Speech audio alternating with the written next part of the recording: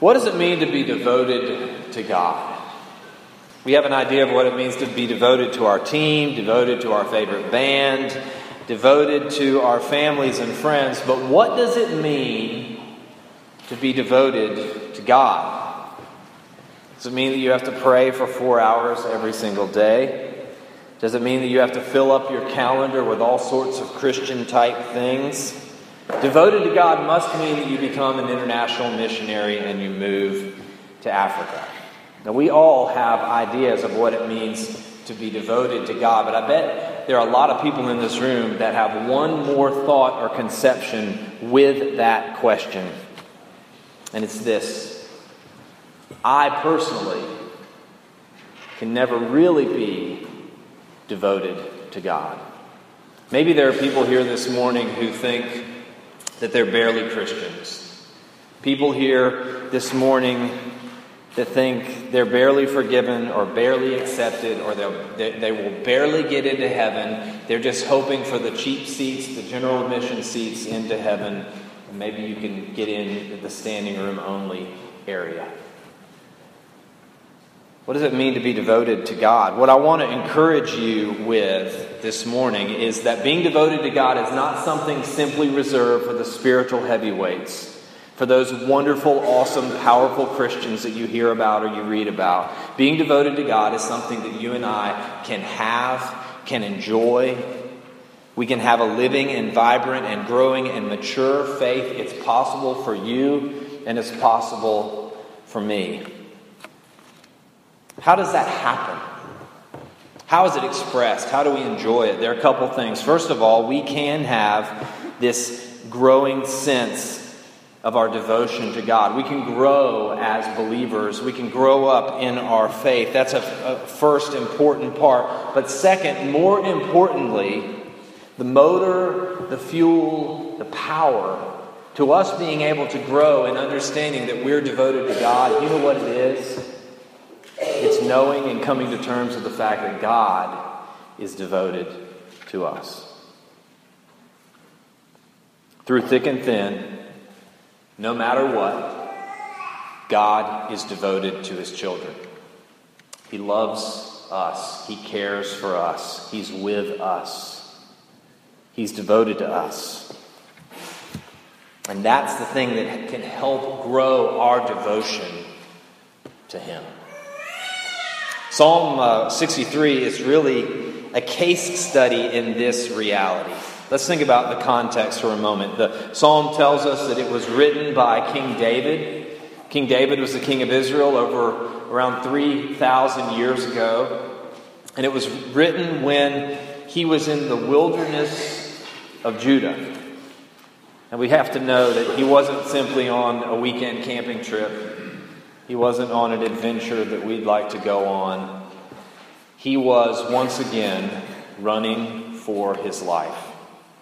There had been a coup attempt on his life and upon his kingdom. And this attempt didn't come from the outside. It didn't come from the opposite political party. It didn't come from a random person. The person that wanted to take David out and usurp his authority as king was his own son, Absalom. So imagine the loneliness, the hurt, the betrayal, the struggle as David was hiding out in the wilderness behind a tree, sleeping on the ground, maybe hiding behind a rock. That is the context where his devotion to God and God's devotion to him came out, where it shined. It is a road-tested, weather-proven picture, a glimpse of what it means that God cares for us and what it means that we can be devoted to Him. So let's look at the passage together and look at three things. First of all, being devoted to God means that we have a relationship with God. Being devoted to God means we have a relationship with God. And I know that's Christian lingo, that's Christianese, but it's so powerful and descriptive. Oh God, look at verse 1. Oh God, you are my God. We saw this principle last week from Psalm 130. God is all powerful. He's transcendent and glorious and mysterious and and also He's personal and loving and caring. He personally cares for and enters into relationship with people like us. His covenant promises to Abraham, Isaac, Jacob, David, Joshua is a promise like this: I will be your God and you'll be my people. Being devoted to God means we have a relationship with God, and that's a relationship initiated by God. He moves toward us. He pursues us. We see this beautifully expressed in the New Testament when Jesus Christ came down from heaven, born in a manger, lived a perfect life, died a sacrificial death. He came toward us, and the Holy Spirit opens our hearts to understand the things of God. This is one of the refrains of the Bible, that God moves toward us. He's the way to the Father. Jesus Christ came to forgive and reconcile us to the Father. It's a relationship initiated by God, and it's a committed relationship. You know, the picture that the Bible uses of the relationship between Israel and God, between God's children and Himself, is one of marriage. God was said to be the husband to Israel. Christ is the bridegroom. The church is the bride. Look at verse 3. It's a loving relationship. Because your steadfast love is better than life, I will praise you with my lips. It is the ultimate relationship. This can be seen in Psalm 63, in the wilderness, in the desert, but it's also seen in other passages. You remember Philippians chapter 3? Where Paul, after he highlights his family pedigree, his unsurpassing spiritual resume, this is his summary. I count everything as loss for the surpassing worth of knowing Jesus Christ as my Lord.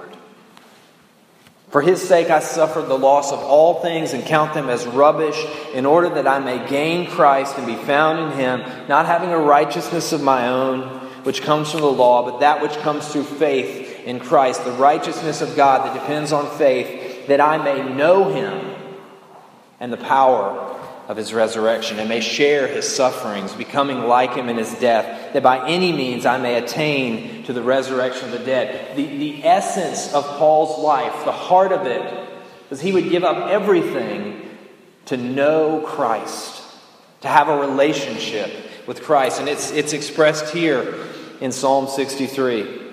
In the dark night of David's soul, in the lonely, desolate wilderness of alienation and confusion and heartbreak, he stands on the foundation of his relationship with God. His connection to God, and more importantly, God's devotion and connection to Him. He essentially says in Psalm 63, Lord, you know me, and I know you. Earnestly I seek you. My soul clings to you. As in a dry and weary land where there is no water, my flesh faints for you, O God. There's a relationship there, isn't it? That's the first and vital step of being devoted to God. It's knowing God. Being in relationship with Him, humbling ourselves before Him, a simple trust and reliance and a relationship upon Him. It's fueled by prayer and God's Word. It's not based on tradition or good works or self-righteousness. You may be here this morning and think to yourself, I have no idea what you're talking about, Josh. I have no idea what it means to have a relationship with God. If that's where you are, I'd love to talk to you about it, because I have been there. When I was in high school, I went to my girlfriend's youth group, and there were maybe 7 or 8 of us sitting in a circle, and the youth leader said, well, tonight, why don't we just go around and talk about our relationship with Christ? And I freaked out, because I had no relationship with Christ. I was running away from Christ. I was not running to Christ. So everyone started to talk, and I came up with some fake words to say. But that night got to me. And being able to talk about your relationship with God doesn't have to be cheesy. It doesn't have to be all the right spiritual words. It can be something as simple as, He's my Lord and my God and my Savior and my friend. He's my master. He laid down His life for me. I want to live my life for Him. There is a connection in the Christian faith. It's knowing God. Being devoted to God means that we have a relationship with Him. Second thing we see from Psalm 63 is that being devoted to God means that we worship God. It may be shocking to you, but Psalm 63 is really a psalm about worship. It's a psalm about worship. In the solitude of being a fugitive, lonely, parched, hiding, afraid, depressed, forgotten, what does David do? He worships God. He writes and sings a psalm about singing and speaking and praying and blessing God.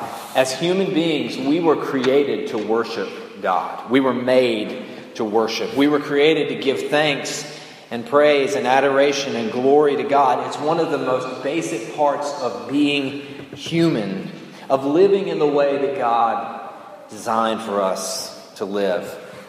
But it is very easy to forget, isn't it? It's very easy to forget that. We run, we play, we work, we're exhausted, and we forget that our lives and our hearts were meant to be lived in reference primarily to God. And then there are the times when we try to find satisfaction and fulfillment in other things. The Bible calls that idolatry. And if you're a human being, I think you know a little bit about that. We can worship ourselves, our stuff, places, ideas, experiences, people, money, power, pleasure, escape, control, comfort. That's just the beginning. Psalm 63 is a reminder for us that being devoted to God means that we worship Him. And there's this wonderful paradox that's set out in Psalm 63. Devoted to God worship means seeking, yet being satisfied. These two concepts go hand in hand. David faints for God. His soul thirsts for God. Part of his worship is him coming to God and seeking Him and pursuing Him and clinging to Him. And then in just the next verses, verse 5, it says, "My soul will be satisfied as with fat and rich food." So there's seeking, yet satisfaction. It's the same idea from the Sermon on the Mount. Remember what Jesus said? "Blessed are those who hunger and thirst after righteousness." Why? "For they shall be satisfied." Part of devoted to God worship is a desperate need to have our spiritually dry and hungry souls quenched and fed by Jesus Christ. Nothing else will do. We need the living water. We need the bread of life. It's this singular, desperate, consuming drive we have within our lives. You ever heard about one of the ways that natives in Africa find water? One of the ways is to go and catch a baboon. Now that in itself would be complicated, I'm sure. But to catch a baboon and to tie him up, and then you feed him salt. And apparently baboons love salt, and so he'll eat and eat and eat, and then all you have to do is wait. And then you can tell that that baboon is getting so thirsty. And they'd cut him loose, and that baboon would run straight to the water that nobody else knew about, and he would quench his thirst. And that's one of the ways that the natives would find water in Africa. Have you gotten to the place in your life where you're so tired and thirsty, where your soul is fainting for God, where you need Him? You have to have Him. He's the only place you can go to find satisfaction and help. That's what devoted to God worship is all about. But here's the flip side. At the same time, in the same manner, there is this overwhelming satisfaction with God. that He's filled your life with meaning and purpose and joy. Part of devoted to God worship means saying with Abraham, "You're my shield and my exceeding great reward." Or with Asaph from Psalm 73, remember these words, "Whom have I in heaven besides you? There's nothing on earth that I desire besides you. My flesh and my heart may fail, but God is the strength of my portion forever." We have Him now, and God is our inheritance. Seeking, yet satisfied. Fainting, yet filled. This is the way Psalm 63 highlights the Christian life. It highlights what it means to be devoted to God. One of the only ways that I can think to illustrate this is through marriage. If you're married, hopefully when you got married, you loved your spouse. And as you live together in God's mercy and grace, you can be parched and starving without that person. And you can be deeply satisfied in their love for you. My wife and I have been married since 1999, and we love each other now more than we did when we first got married. And hopefully, if we have the honor and the joy of growing old together, that we will love each other more and more and more, seeking yet satisfied. That's part of what devoted to God worship is. Devoted to God worship also restores our spiritual sanity. The premise is this: worship is such a vital part of being human, of becoming the women and the men that we're meant to be, because it reminds us of the spiritual realities in life. David is afraid, he's thirsty, he's scared, he's in the wilderness, his soul is dry and weary, and he describes that in verse 1. But then what does he do? Look at verse 2. "So, therefore, I looked upon you in the sanctuary." He's remembering God and the rest of God's people. He's remembering looking upon God in the midst of others in the corporate assembly, seeing God's power and glory in the midst of his struggles, in the midst of his trials and turmoils and sadness. He spontaneously does what? He worships God. "I will praise you," verse 3. "I will bless you as long as I live." Verse 5, "My mouth will praise you with joyful lips. Under the shadow of your wings I will sing for joy." Think about that last image for a second. The amount of trust and contentment expressed there. Singing for joy in the shadow of God's wings. You know, baby birds go under their mother's wings to find safety when something is going wrong, when they're afraid, when there's danger. Think about the amount of safety and security that David must feel when he can sing songs of joy under the shadow of his father's wings, in the midst of the darkest and most difficult times in his life. Not only does this reference in Psalm 63 have to do with public worship, but David remembers private worship. Look at verse 6. "When I remembered you upon my bed and meditate on you in the watches of the night." He remembers that God has been with him. He remembers God's promises. Are you in a hole in your life? Do you feel depressed or sad or betrayed or hurt or guilt-ridden? Or do you have a lack of joy? Do you feel like you're in the wilderness like David was? What Psalm 63 teaches us is that the way out is the way up. Worshiping God may be the last thing that you want to do when you feel depressed and hurt and afraid, but it's one of the most important things that we can do. Reminding yourself of God's truths, meditating on His glory and His power and His love and His faithfulness. Worshiping God in public, worshiping God in private, maybe writing down the things that God has done in your life, and you'll be amazed as you see what God has done and what God is doing. There's something irreplaceable about worshiping God with others. A couple applications. First of all, Do you ever wonder why some people leave the faith?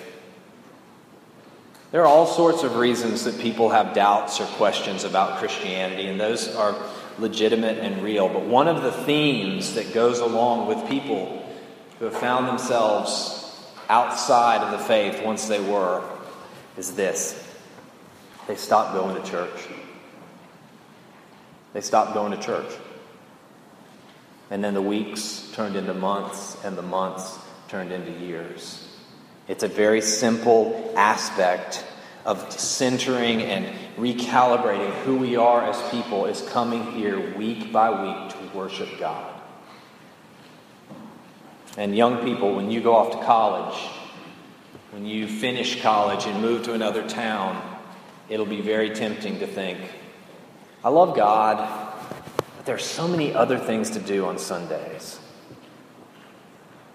I'll go to church next week, or next month, or next year. Another thing that this psalm, I think, reminds us of is that we do need to worship God, not publicly only, but in private. We need to meditate on Him in the watches of the night, and remember Him on our beds, and pray and read personally, privately, quiet our souls and our hearts, and stop and wait and read and pray.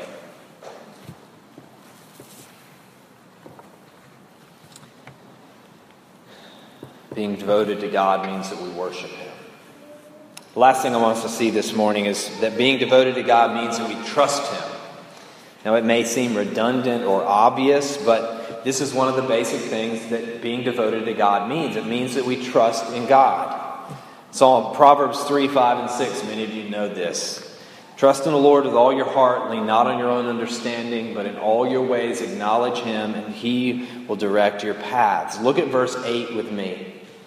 My soul clings to you, your right hand upholds me.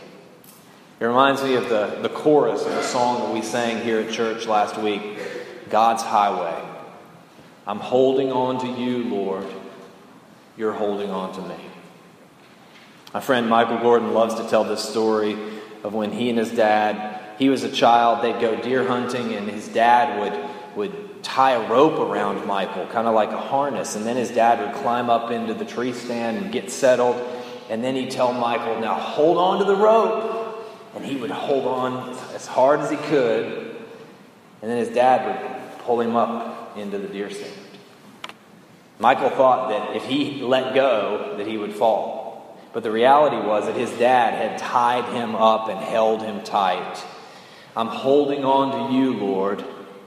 You're holding on to me. There is a fundamental trust about being devoted to God. Trusting Him is a core, simple, fundamental part of being devoted to God. And I think there are a couple things that we see specifically that David trusted God about. First of all, he trusted that God had a plan. Now, he definitely didn't know what it was. He couldn't see it unfold. He didn't know what would happen the next hours or days or weeks ahead. But he had to believe that God had a plan. And it gave him the ability to worship in the wilderness. God has a plan for our lives. We don't know what it is. We don't know the details. Maybe, especially in the dark days, we need to remember that He has a plan and to trust Him. David also knew and trusted God that He would make all things right. That's what verses 9 through 11 are about. David was confident that his enemies would be stopped, that he would be vindicated, that God would one day make all the wrongs right. And this is where the justice of God comes into play. We want a just God.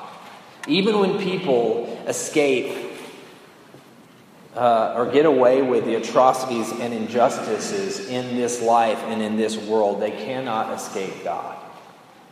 Remember what the Bible says, vengeance is mine, I will repay, says the Lord. And the cross of Jesus Christ is the place where God's vengeance, God's wrath is poured out so that people like us can have fellowship with Him and people that trust in Jesus Christ. What a solid foundation. Being devoted to God means we trust Him. And trusting in God is not simply something you do at the beginning of the Christian walk and it's over and done with. It's not something that you do when you become a Christian and then you cruise through life. We are called to trust in God more and more throughout our lives. Do you remember when you were a kid? Maybe you remember this happening this summer. You're just learning how to swim. You love the pool. You get out on the side and your parents stand there and you jump into the pool to them. And then, they kind of give you a shove toward the side and then you climb out and you get to the side and what's happened? Mom or dad are a little bit further away from the side. And you say, come closer, I can't do it. And they say, yes, you can. I'll catch you, trust me. And you jump in and swim to them and then, go back to the side and then, no, that's too far. I can't do it. There's no way. Yes, you can. Trust me.